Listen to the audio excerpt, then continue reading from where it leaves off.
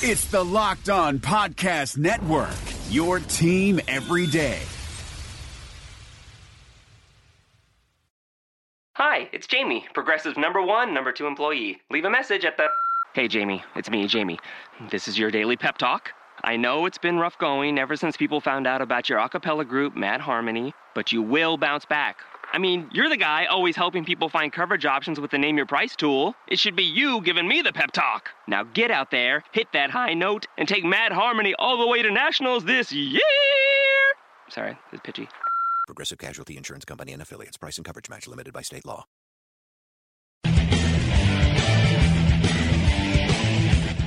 You are Locked On Jazz, your daily podcast on the Utah Jazz. Part of the Locked On Podcast Network, your team every day. It is Locked On Jazz for the 27th of September. Day one is in the books. Zach Lowe with an interesting observation. Kyrie with a flat earth quote? Not quite, but almost. And the impact of the new timeouts. Plus get to know Raul Neto. And when you're done, you'll have a new favorite player. It's all coming up on today's edition of Locked On Jazz. Pow. How are you? I'm David Locke, radio voice of the Utah Jazz, Jazz NBA insider. Thanks so much for tuning into the show today. You can catch it on iTunes, your Android. You can tell Alexa that you want to play Locked On Jazz, and you can tell OK Google. Oh, don't say it. She's right there. She heard me. Uh-oh. You can tell Google to play Locked On Jazz as well. All right. Hope everyone's good today. Thanks very much for tuning in. Today's show brought to you by Grip 6. Grip 6 is a Utah-based belt company. Yes, and it is actually my... If you go and look at any of the, I don't know if you can see it, if you go and look at UtahJazz.com and you see the video of all of the interviews I did, I am wearing my Grip 6 belt while that was going on. I'll tell you a little bit more about them, grip6.com, and you can get a 20% discount as well with the promo code LOCK20. All right, want to start off the show. First day of training camps in the books. I wrote a report at lockedonjazz.net. It's available for you. You can check it out, lockedonjazz.net. If you've got your favorite NFL team, check out that site as well. It's probably .com, and there's a daily podcast on that as well, as I'm sure you're well aware. So check out and make sure you see what's going on with all the sites now on the Locked On Podcast Network, coupling up with FanRag Sports. The first day, I think Quinn kind of sent the message. Donovan didn't quite grasp the message, but Quinn sent the message that he wanted, which was this is going to be about defense. If you look at the history of the NBA, if you're a top 3 elite defensive team, you make the playoffs. That's simple enough. You make the playoffs if you're a top 3 defensive team. Scott Skiles' team a few years ago was number 1 defensively when in Milwaukee and was 30th in the league defensively, and I think that was and that's the outlier in this. They were 30th offensively. They were number 1 defensively, and I think they did not make the playoffs. Or at least they came awfully close to not making the playoffs. And I think they were 35 and 47 in that year. So I think they might be the one. No, actually, they were 4th defensively and 30th offensively, and they didn't make the playoffs. So actually, they weren't top 3. I was wrong. So there may not be a team that's top 3 that didn't make it. And it was clear. They opened up on a defensive drill. They went to a defensive transition drill. That's where they spent most of the day, was working on defense. The other thing that is clear is a desire to do what we talked about yesterday, which was that a year ago the Jazz used 21% of their possessions between 15 and 22 on the shot clock. And the league average, or the not even the league average, just the median team really, was 30%. and that 21% was just too much of an outlier, and that the Jazz are really putting in a focus of trying to find a way to increase the pace in which they play. And as Quinn said on Media Day, the biggest impact is simply that they opened up almost with action, right? That after every single play or miss last year, they opened with action. And this year they're going to try to go otherwise. And to understand, you take the median team between 15 and 18 on the shot clock last year. And, so the middle team, you're just taking the median team. I'm just grabbing that median team. And you're at the Phoenix Suns. They were at 16% of their possessions. The high in the league was 20%. And the low in the league was Minnesota at 12, but the Jazz at 12.8 or 13%.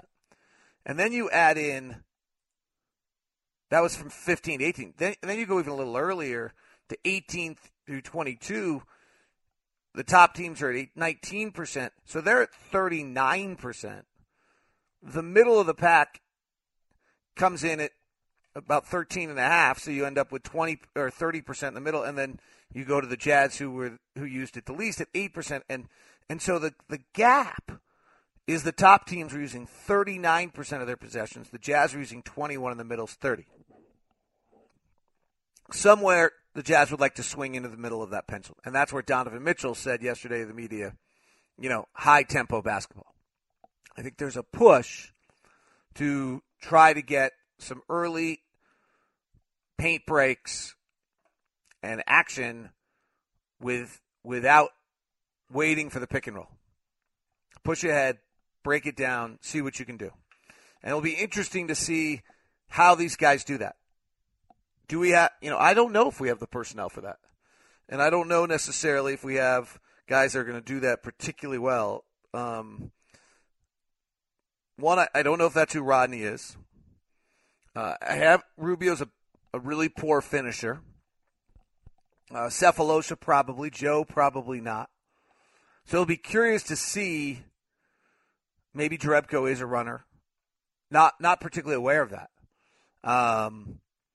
I'm curious. This is curious to see of whether or not this happens. And so that was day one of practice. So I got to close the door. Zach Lowe, sorry, I had a comment or two about some of the world stuff and have just decided not to do it.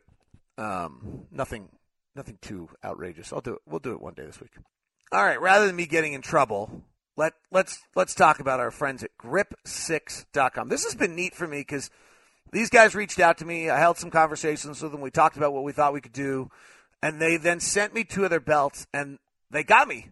Like, it's what I wear for my belt now. In fact, if you look at the UtahJazz.com video, as I said, I was wearing it. So let me tell you a little bit about their local company, Utah. BJ Minson is the owner and the inventor of the Grip 6 belt. Well, how are you an inventor of a belt? Well, it's the only belt that has no holes and no belt flap hanging out. Low profile, ultra lightweight, which makes it incredibly comfortable. As one of our guys, I think Derek Trujillo, emailed in, if you're a heavy dude, this is a game changer for you. I won't say names, but you should get this. No, grip6.com. So the buckles and straps are interchangeable, so you can customize how it wears. And so it comes, I don't know if I can explain it right. It comes from the outside, goes through the hole, and then it hits their patent pending locking mechanism and holds tight all day. That is true. It never slips. It's cool. Go to the website. The first one up is the Ninja Belt. Very basic. That black lightweight with a black belt. You can get, if you're a golfer or want to do something more dramatic, they have a blue one, they have a green one, they have a big red one. You can change the colors. They have 6 different colors of what your belt strap can look like. The buckles are $20. The straps are $15, and then use the promo code LOCK20, and you get 20% off. If you scan all the way down, then they've got some cool stuff. I like the Stickley. I'm going to have to get that. The Ruskin's nice also. I really like the Stickley. I have the carbon fiber dark matter, which is a little bit more expensive, but it's really sweet. They have one that's a little more businesslike and a graphite one. Check it out. Great selection. They've got some packages for you as well. Utah company. BJ and the crew have really, in their mind, built the best belt that's out there. And that's their goal. Great warranties on it. So if it doesn't work, they'll take care of it, but that's not going to happen. It's just terrific. Check it out. It is called grip6.com, and with the promo code LOCK20, you can get yourself a really well-priced, pretty awesome belt with some great versatility. Zach Lowe and Kevin Arnovitz did a great podcast. They're kind of the most interesting teams that they don't understand, and the Jazz were one of them. And I would agree with them. As I've said, I'm not entirely sure the value of defense, and I'm not entirely sure the value of depth. And those are the two things the Jazz have, is defense and depth. Our shooting could be really horrendous. And so I think it's going to be really curious to watch us. It was interesting because Arnovitz in the podcast talks about Dante Exum as the player he's most intrigued, and Zach didn't even have that on his list. Zach did have a note that I was unaware of that is pretty tremendous, and that is that all the Favors and Gobert numbers we talk about, Favors and Gobert together, have Gordon Hayward on the floor. And now all but 60 of them had Gordon Hayward on the floor last year. Now, when Gordon was off the floor in those 60 minutes, the Jazz were even better, but I would guess that's a pretty false pretense. The Jazz, when Favors and Gobert on the floor together, are 96.5. When they were on the floor, 480 minutes are with Gordon, 60 are without. So, really hard to tell what that means. And it will be interesting to see then how successful Favors and Gobert are without Gordon. The other one that's interesting is they were even slower without Gordon at 89.7 possessions. I mean, we could be really incredibly slow, which then, also is if you got these two bigs on and you're trying to run early in the action, they're probably not involved at that point. But I thought that was a great point by Zach. I didn't know that so much of that is Gordon related. Speaking of Gordon, pretty funny quote yesterday. I had some fun with it on Twitter by Kyrie Irving, who just is, got weird quotes. On Gordon Hayward, he's going to run the floor, be aggressive, play defense, offensive rebound, attack the defensive glass, do everything. Yeah, none of that mentioned being the second fiddle offensively to Kyrie. Run the floor, be aggressive, play defense, offensive rebound, attack the glass, and do everything.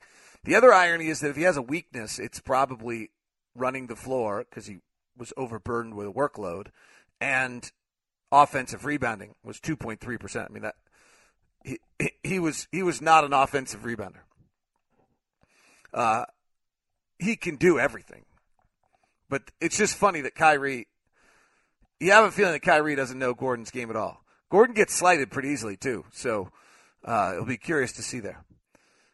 I've had a bunch of people who've asked me again on the Joe Ingles Media Day questions, comments about Gordon. I don't. I'm not going to create something out of it. I don't think Gordon's reached out to people. I think Gordon left and Gordon left. I don't think he's reached out to people. So I don't think he's reached out to people. And I don't think he, made a tremendous amount of phone calls on that day either. So I think we got to let it go, honestly. And I'm kind of hoping, I know it's not going to happen. I'm kind of hoping by, March when they come into town? It's late, isn't it? Yeah, March 28th that we've moved on, but I'm pretty certain we won't have. And I get it.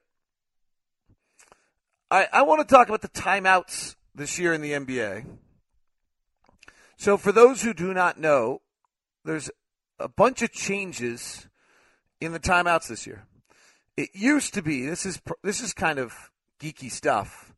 It used to be that whenever a whistle blew in the first quarter, under 6 minutes and under 3 minutes, that there was a timeout. And in the second quarter, it was under 9 minutes, under 6 minutes, and under 3 minutes. They have eliminated the under 9-minute mandatory timeout in the second and fourth quarters. So we're down to 8 mandatory timeouts. The other one that's worth noting is that each timeout is a minute longer. So okay. Then the next one is that each team will have 7 timeouts per game with no restrictions per half. So there's a lot of interesting things to this. So the mandatory timeouts will take 4 of your 7 timeouts, in theory. Or, if I'm reading this right, you could go use your timeout back-to-back, and we don't have a third one.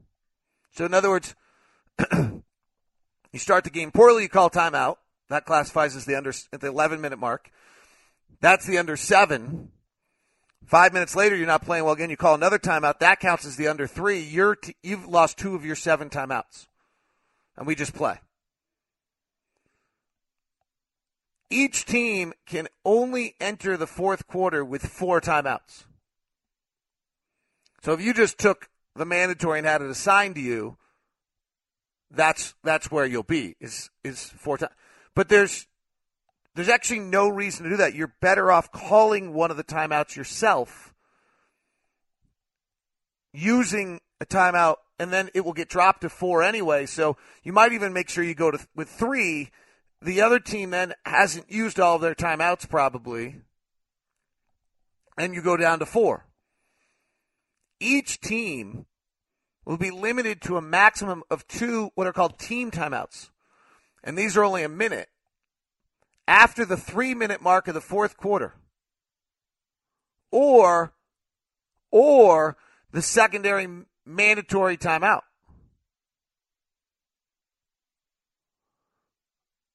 So it's the later of the 3-minute mark or the second mandatory timeout. Okay? So at that moment, you only have 2 team timeouts left. You used to have 1 full 220s. The last 3 minutes of the fourth quarter may have up to, but never exceeding, 5 timeout stoppages. So in other words, you have the mandatory under 3, and each team calls 2, and that's it. So that'll be much better for game flow. Here's what's really interesting on that. In all likelihood, teams are going to want to save 1 timeout to advance the ball in case you're down 1 late. When you're down 1 late, you can call timeout and move the ball forward to get that play run in the half court, which in some way means that we're down to 1 timeout per team in the final 3 minutes. So less substituting, less positional substitution unless you're fouling. Teams are going to have to be smart and understand how they're playing and what they do. And understand their coaches. Continuity early in the year, well-coached teams should be in good shape. Now, what about game flow? So the first one I just talked about is really interesting is that it used to be that the Jazz took a timeout, and then if that was their assigned timeout, that's what it counted for that, under that mandatory. And then the next timeout would be counted to the Bulls. I'm assuming the Jazz are playing the Bulls in this scenario. Now, you just have 7 timeouts a game. You know you can't take more than 4 of them into the fourth quarter, and you really know you can't take more than 2 of them into the final 3 minutes. So there's a real answer that you probably could use. Make sure you only go the fourth quarter with 3 of them, and you control the timeouts and when you call them much more than your opponent. You can call both the mandatory timeouts in the same quarter. From a Jazz standpoint, what would be really interesting is if Quinn decide to ever do that and make a game play long to tire teams out at altitude. The other thing is you're now guaranteed at least 5 minutes of action to open every quarter before the mandatory timeout, unless you force the coach to use his timeout, which may be fine. Maybe you force them. That's fine. It's not a big. It just other teams have to be smart about it. But in regards to the idea of the Jazz running a little bit more and pushing, really coming out and pushing to open quarters, to me seems most important. You've got 5 minutes of action before the 7-minute timeout. Then let's say you call the timeout at 6:40. Now the next timeout, you never really have more than about 3.5 minutes of action without a timeout because you'll have a mandatory at 3. The other one that it gets interesting is the timeouts are much longer. The local timeouts, I guess last year were 2:15. I thought they were about 1:30. They're saying they were 2:15. They're now 2:45. So there's 30 seconds more time on every timeout. They're 3:15 on national TV games. So the Warriors are playing like 3 minutes of rest every time they have a timeout. There's some coaching and manipulation here that you can get a real edge as a coach and how you use it. And I think it's going to be better for game flow. I don't think it's going to make the game faster because the timeout's a little longer, and there's actually more inventory than there was. But I think that it's going to be interesting to see how it plays.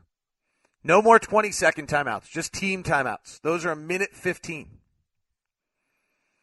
Quarter breaks are the exact same length as they were. Regular timeouts are 30 seconds longer. Halftime is a minute longer. The other one that will be interesting, by the way, is game ops. For game operations, they'll have to actually really keep the arena buzzing for an extra minute, which will be curious to see. So I think that'll have a huge impact. I'm going to probably write something up about, how do you manipulate it? What do you do? What are the approaches? But I thought that it was worth talking about. All right, let's get to know Raul Neto. Really just a wonderful young man and very, very interesting to talk to. And here it is for you. Let's get to know Raul Neto. If you took me back to your hometown, what would you show me? What would be the things you'd show me in your hometown? I think my hometown, it's people there are great. So I'll take you to know all my friends because I think that's one thing I appreciated from where I'm from. Take you for good views. My friend has a really nice house up in the mountain that you have a great view, and we always do barbecues there. So that's pretty much what I think what I would show you there. And what are the views of? Views of the city. So all Belo Horizonte. That's where I grew up most of the time. And you can see the whole city, and we just sit there the whole day on a Sunday that when nobody works. So we just sit there all day, eat barbecue, and talk, and just spend some time together. That's what I do when I'm there. What was your brothers? How many brothers and sisters did you have? What was the birth order in your family? I got 2 brothers. Yeah, one just got a job in New Mexico, so he's moving there, and then my oldest brother, he lives in New Zealand, so we are 3 guys. And what was it like? Was it always competing, or what was it like? Still competing. Every time we play video games, every time we do something that has this competitive side, we always kind of fight each other, talk to each other, and it's pretty fun. I think that's what happened when you have 3 basketball players in the family. Both my 2 brothers played basketball growing up, so we are pretty competitive. What's the first time you beat your older brother? I think I was like 14 or 15, he was 17, and that's when I start like playing with his team, and sometimes I was playing more time than him, and it was kind of my dad was the coach, so we went home and and it was kind of crazy. We were having dinner, nobody talked to each other, and it was a weird situation, but yeah, that was the time when I started playing more than he and playing more in the professional. And if you took me back to your childhood room, what did it look like? I used to sleep with my youngest brother, so we had this small TV and a lot of pictures on the wall about basketball players. I think Allen Iverson, Kobe Bryant, Michael Jordan, all those pictures on the wall, and my small bed and my brother's bed. And you, if I remember correctly, I'll ask you, who was the player you always wanted to be when you were in the backyard? I watched a lot of Steve Nash, and he used to play with Barbosa, so I started watching the Phoenix Suns because of Barbosa, and then I really liked Steve Nash, the way he played. What was your first nickname? Raulzinho, because it's little Raul. My dad's name is Raul, so that's still my nickname in Brazil. Why do you wear the uniform number 25? It was the number left. I got here and I used to wear number 8 in Spain. I think we had a player using that number, and then I just got a 25 because it was there. NBA is all about downtime. There's so much just empty time. What is your favorite thing to do in your downtime? I'm usually tired, so I don't like going out a lot, going on hikings or being outside. So I just watch a lot of movies, a lot of TV shows, play some video games, spend time talking with my family on the phone, and go out to dinner. I like going to nice places to eat, and that's pretty much what I do when I'm not playing. What's your favorite road restaurant? My favorite road restaurant? There's a Brazilian place in New York that I found out my first year there that it's really good and bring me back home. So that's probably my favorite one. Memphis is pretty good. We always go there with the team. They have this barbecue, and it's pretty good too. Central barbecue? Yeah, but I'll take that one in New York. What is your guilty pleasure? Do you know what that phrase means? Like the thing you kind of, when you treat yourself, or all right, I'm not going to be an NBA player for a second. I deserve this. Or do you have a food or Yeah, I think it's candies. I love all these gummy bears and all those kind of candies, and sometimes I just we have a lot on the plane and in the practice facility, but I try to not eat a lot. But sometimes it's just I'll say, okay, I had a good game or I had a good practice. I'll say I can give me a little gift. All right, let's go. There's 2 really interesting books. One called Grit by Angela Duckworth. The other's Talent Code by Daniel Coyle about elite performance. What made you, in the process of your career, believe you were going to make it? How come you believed you were going to make it? It was kind of, when I was a kid, 12, 13 years old, I had some crazy things on my mind that I was going to be an NBA player and I was going to be a basketball player. And I remember talking to my friends, and they were like, "Oh, you crazy, or you cocky, or that's never gonna happen." So I always had that on my mind. I never know if it was going to be truth, but I always had that on my mind, and I always believed it. I remember telling my dad if he could put a basketball board in my backyard so I could practice, and I would pay him back when I got money from basketball, and all those kind of things that kids believe it. And but I always believed in myself, and I'm here now. What gave you that hope, do you think? I think I was always I had talent, and I was always a little better than my other teammates when I was a kid. I played a lot of sports. I played soccer, I played volleyball, I played a lot of sports, and I was pretty good on those kind of sports. And I don't know, I just believed it, and I knew that if I worked hard, I could make it. And I worked hard. I still work hard now, and that's how I am. If you think back about when you were a kid, how were you different than the other kids? What did you maybe do that they weren't willing to do, or where were the moments where you separated yourself? I was really passionate about the game, and I was really competitive. I remember sometimes too competitive. I remember going to school, and we had like those games in school, and I was yelling to all my teammates because they wouldn't do whatever I want to do, and they wouldn't care because they were just kids. They wouldn't care if they lose or win. And I remember everybody hated me. Everybody on my team hated me. And my dad had to come one day to me and say, hey, you're going to go there and apologize your coach, apologize your teammates, apologize everybody because you're being a bad guy and you're just telling like bad things to all the other teammates. And I was really competitive. That's why I did it. I never meant to insult somebody or just be a bad guy, but sometimes you have to. If you're competitive and you want to win, you got to be that guy. So I did that when I was young, and I got better when I get older. In the book, Grit, they talk about being gritty as kind of two things. One of them is perseverance. We'll talk about that in a second. The other is to resist complacency. I don't know if you know the English word complacency. So, whatever it takes to improve. When did you first kind of see that in yourself, or how did you avoid that complacency?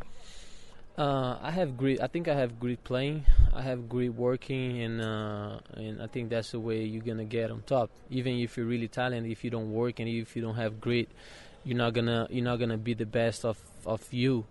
And I put that on my mind, not only on basketball and everything. If you're gonna do something for school, if you're gonna do a paper for school or whatever you're doing, if you don't give everything of you, it's not worth it. It's just you're just losing time.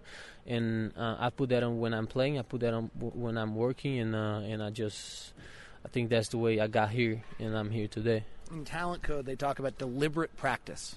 And he talks about acute practice. So he actually talks about the great Brazilian soccer players who are all from this kind of ghetto where they don't have soccer fields, but they play some game in the alley. You're nodding, so maybe you know what I'm talking about. In the alleyway with these little balls, and so that when they then get out on the soccer field, they're so much more skilled with their feet because they have all this space. So it's this, he called it acute practice or deliberate practice, things that are just, so minute or pushing you beyond yourself. What would be your examples of that in your career?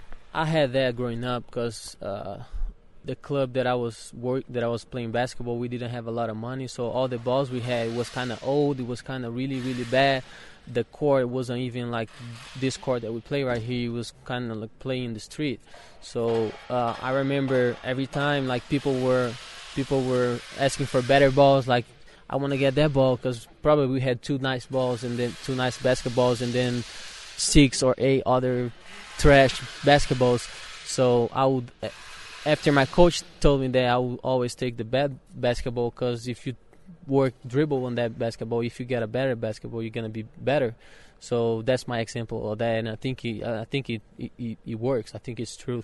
It's interesting also on that kind of, I don't know if you know about this, but in baseball, there's a bunch of the shortstops are all from this small town, the Dominican, and they talk about it's because all the fields are terrible.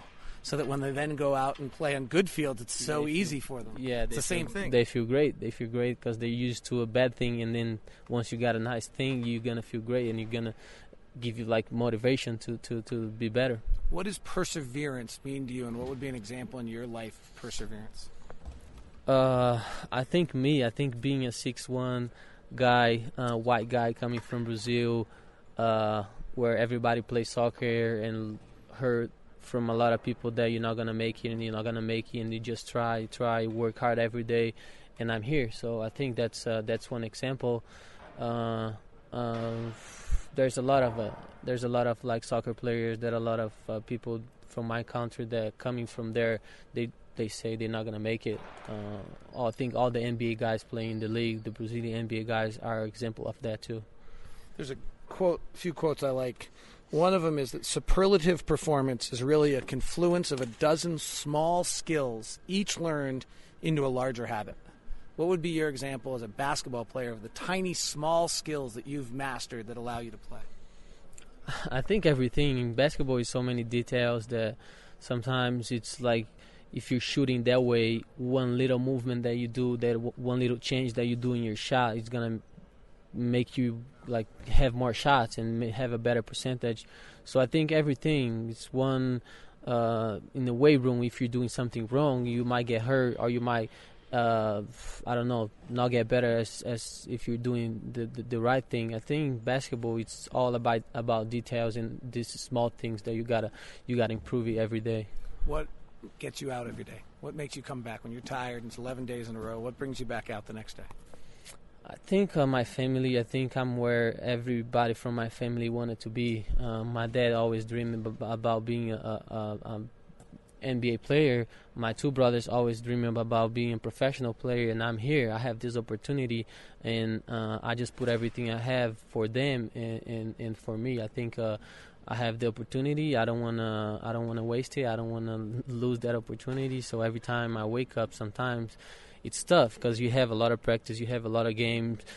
Sometimes we go through like 14, 15 days without one day off, so it's pretty hard. But those days that you feel bad or you feel tired, you just got to think that you got opportunity that probably 100,000 people wanted to be in your spot. All right, that was awesome. Now let's do the fun stuff quickly. Yeah. Travels with Charlie was a John Steinbeck book. You live Travels with Rudy. What's it like traveling with Rudy? It's fun. It's kind of stressful sometimes because he want to do all his time. He want to do all whatever like he wants to do. He want to choose all the spots we're going. So we kind of just gotta relax and let him decide what we're doing more.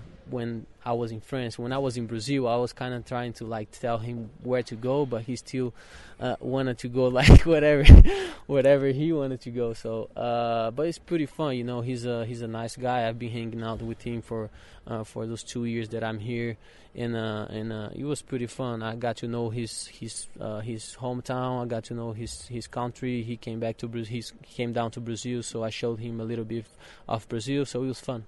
You're 6'1", so if you want to go out, you can probably hide. If you're with Rudy, you can't hide. He's 7'2", people see him. What's it like being with a 7-footer? You know, it's kind of crazy because a lot of people know him, but a lot of people doesn't know him. They just ask for pictures or they just ask for something because he's 7'1". So people are coming like, can I take a pictures? And he's like, yeah. So you think they know him. And then after the picture, he's like, what's your name? What do you do? What do you play? And I'm like, come on, man. Why are you taking a picture with someone that you don't even know who it is? So it's nice. You have like everything has the bad things and the good things, but that's one of the things that I kind of got tired of it. Not because they ask for pictures, but because they don't know who he is and they still wanna get a piece of that. But it's fun, you know. It's nice getting to know people and getting to see how many people like follow basketball. More in Brazil, a lot of people like follow basketball. We went to the NBA store and there was like 1,000 people outside waiting for us just for like a picture and autograph, and people were waiting for 5 hours in the line. It was one of the craziest things I've ever seen, and a lot of people were there for 3-4 hours and they didn't even get a autograph or a picture because we had to go. We were supposed to be there for 1 hour and we were there for almost 2, and there was still like 200 people waiting for an autograph. So it's pretty fun. It's pretty cool. Do you ever have funny experiences where they don't realize you play also when you're with Rudy? They just think you're hanging out with him? Yeah, they just think I'm I don't know, his assistant or his friend or whatever. But I'm good with that. Sometimes I just wanna walk around like a normal person, and I don't want nobody to bother me. So that's good that I'm only 6'1" and not 7'1". Pleasure talking with you, my friend. Yeah. Hi guys, this is Josh Lloyd, host of the Locked On Fantasy Basketball podcast. The NBA is back, so that means that fantasy basketball is back in one form or another. We've got daily fantasy, but there's also some fantasy leagues with the resumption of play with these 8 regular season games in Orlando, and Locked On Fantasy Basketball is going to have you covered. It's not just for fantasy basketball though, because we recap all of the games across the NBA, so if you're looking for a broad overview of the action across the league every day, Locked On Fantasy Basketball is the podcast for you.